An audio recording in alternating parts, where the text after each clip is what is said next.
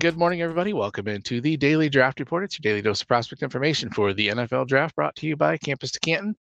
Today, we're going to talk about A.T. Perry, wide receiver from Wake Forest. He's a senior, 6'3", 198 pounds, and I'm really excited to bring on Brett Whitefield, Director of Fantasy Points Data and Research at Fantasy Point, and the co-host of Take Talk Pod and host of On the Clock. Brett, how you doing this morning, man? I'm doing awesome, Dwight. Thanks so much for having me on. I'm happy that you reached out.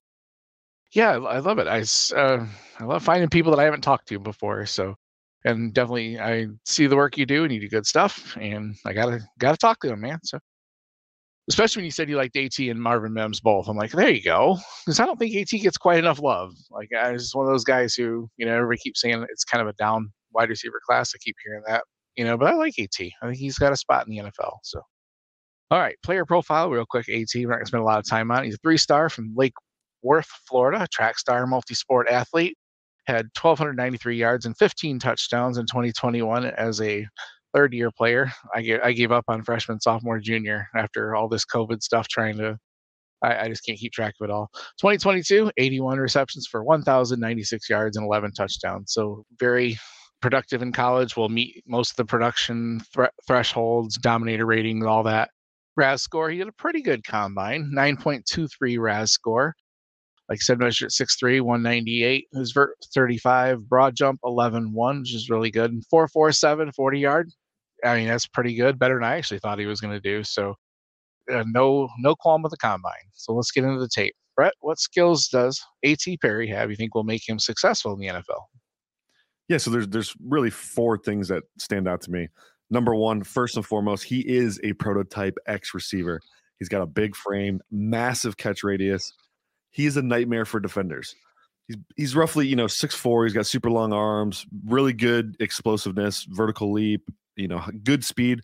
The 4.47, I actually thought he'd run a little faster. I've got some people in the GPS space technologies that told me they had him as one of the faster receivers in college football last year. So I thought he'd run a little faster actually. But on top of being the X receiver, he pairs really, really good, contested catch skills. He's awesome at the catch point, tremendous ball tracking ability, jump balls or any type of throws away from his frame. He's exceptional at going and getting those passes.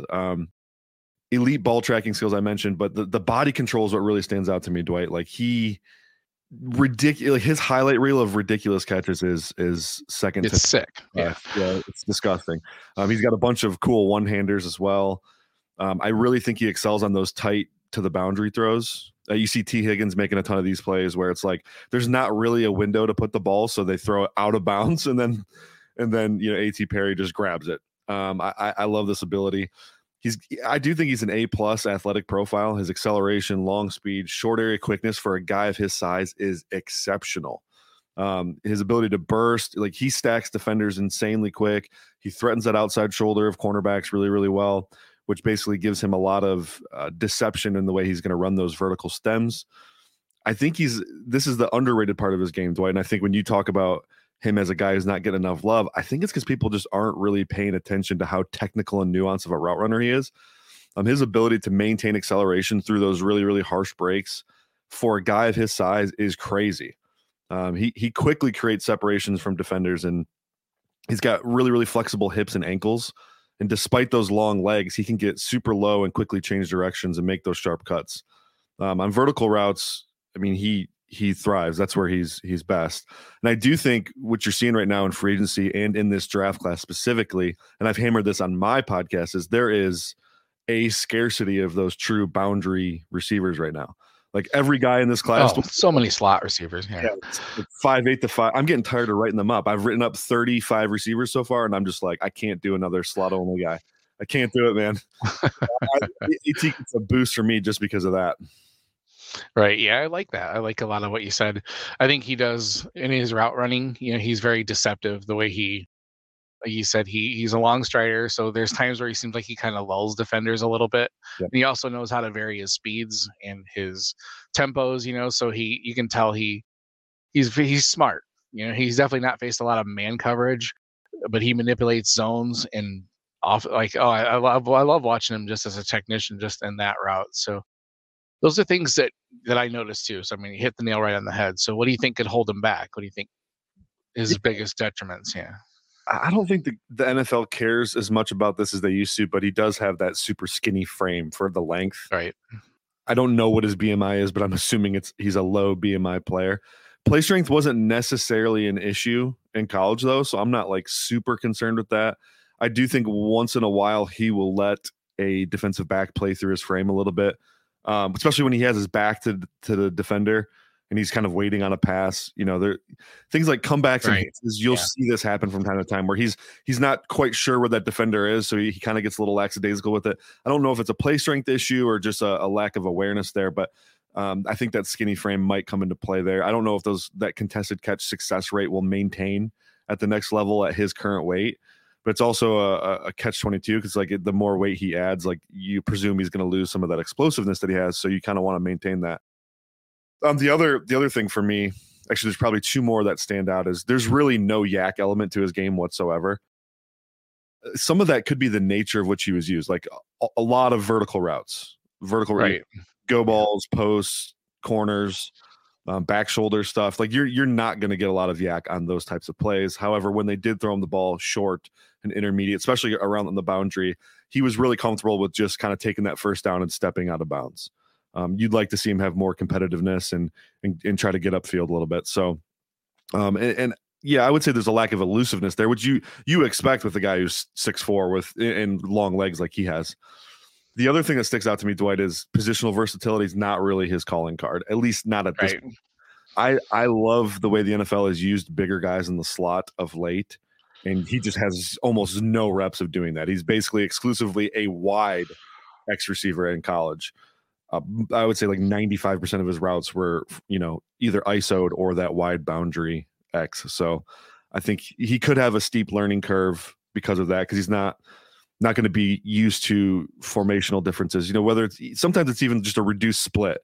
You'd like to see a guy who's comfortable playing from a reduced split, and he doesn't even do that. So Wake Forest not exactly known for you creativity in offenses exactly. So yeah, I noticed a little bit of that too. A little bit of drop issues, not terrible release package, but that has to do, I think, like you said, with the physicality. That if he got jammed up early or like it would throw him off, and he didn't know how to fight through him his best. But that's something I'm not exactly as worried about because it's something that can be taught. Those are very easy things, to pick up. So I'm not at all worried about that. What do you see for like draft capital? And is there like a team you'd really like to see him on?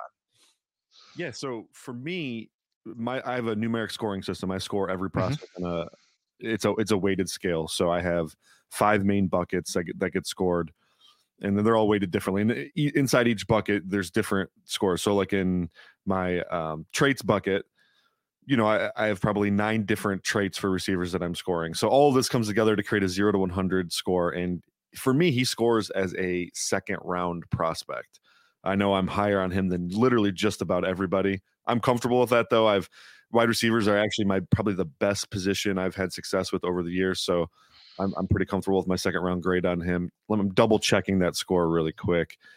Yeah, firm second round grade there. So very, very comfortable with that. Now, I don't know that the NFL sees him that way necessarily. I do think he's probably a day 2 pick at some point, but he could definitely be a third round guy. Teams I really like him for would be, I think the Giants would be great for him.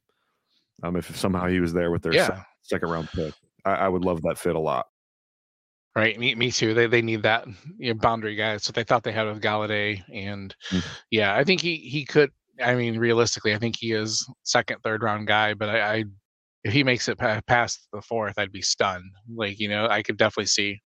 Just depends on what teams want. Do they want the slot guy? Like you said, we got 163 of them in this draft. So if that's what they want, that's what they're.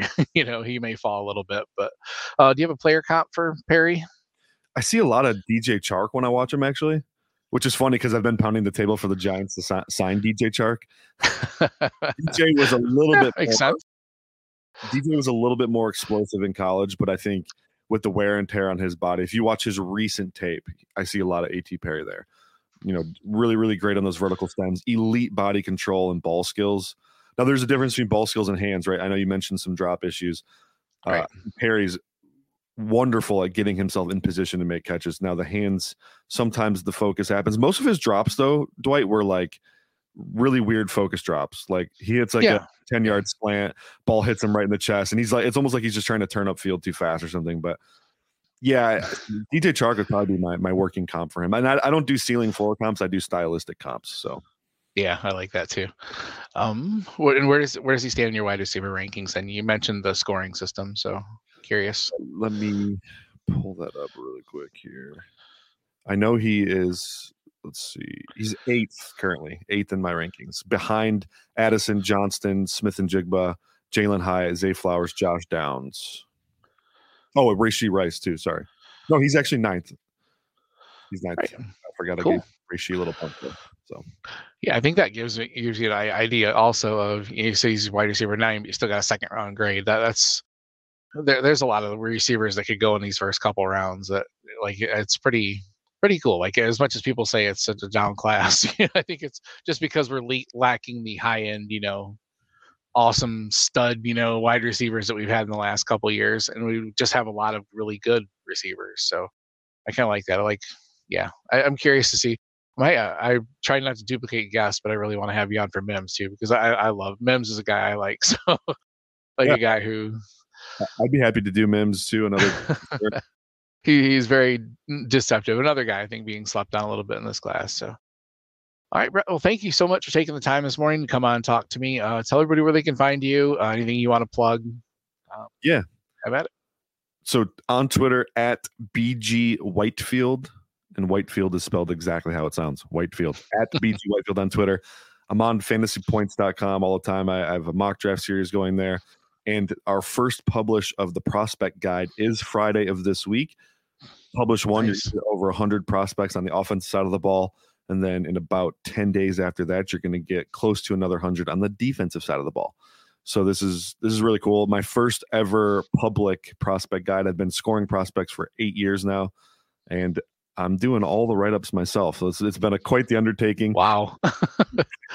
You can also find my podcast. I have 2 of them in the Fantasy Points podcast feed, which is On the Clock is my daily draft podcast. And then I have an NFL podcast called Take Talk, and I have a co-host, Stephen O'Rourke, on that podcast. Awesome. Thank you, Brett. You can find me on Twitter, FF People's Champ, podcast at Daily Draft RPRT. Thank you all very, very much for listening. We will talk to you tomorrow.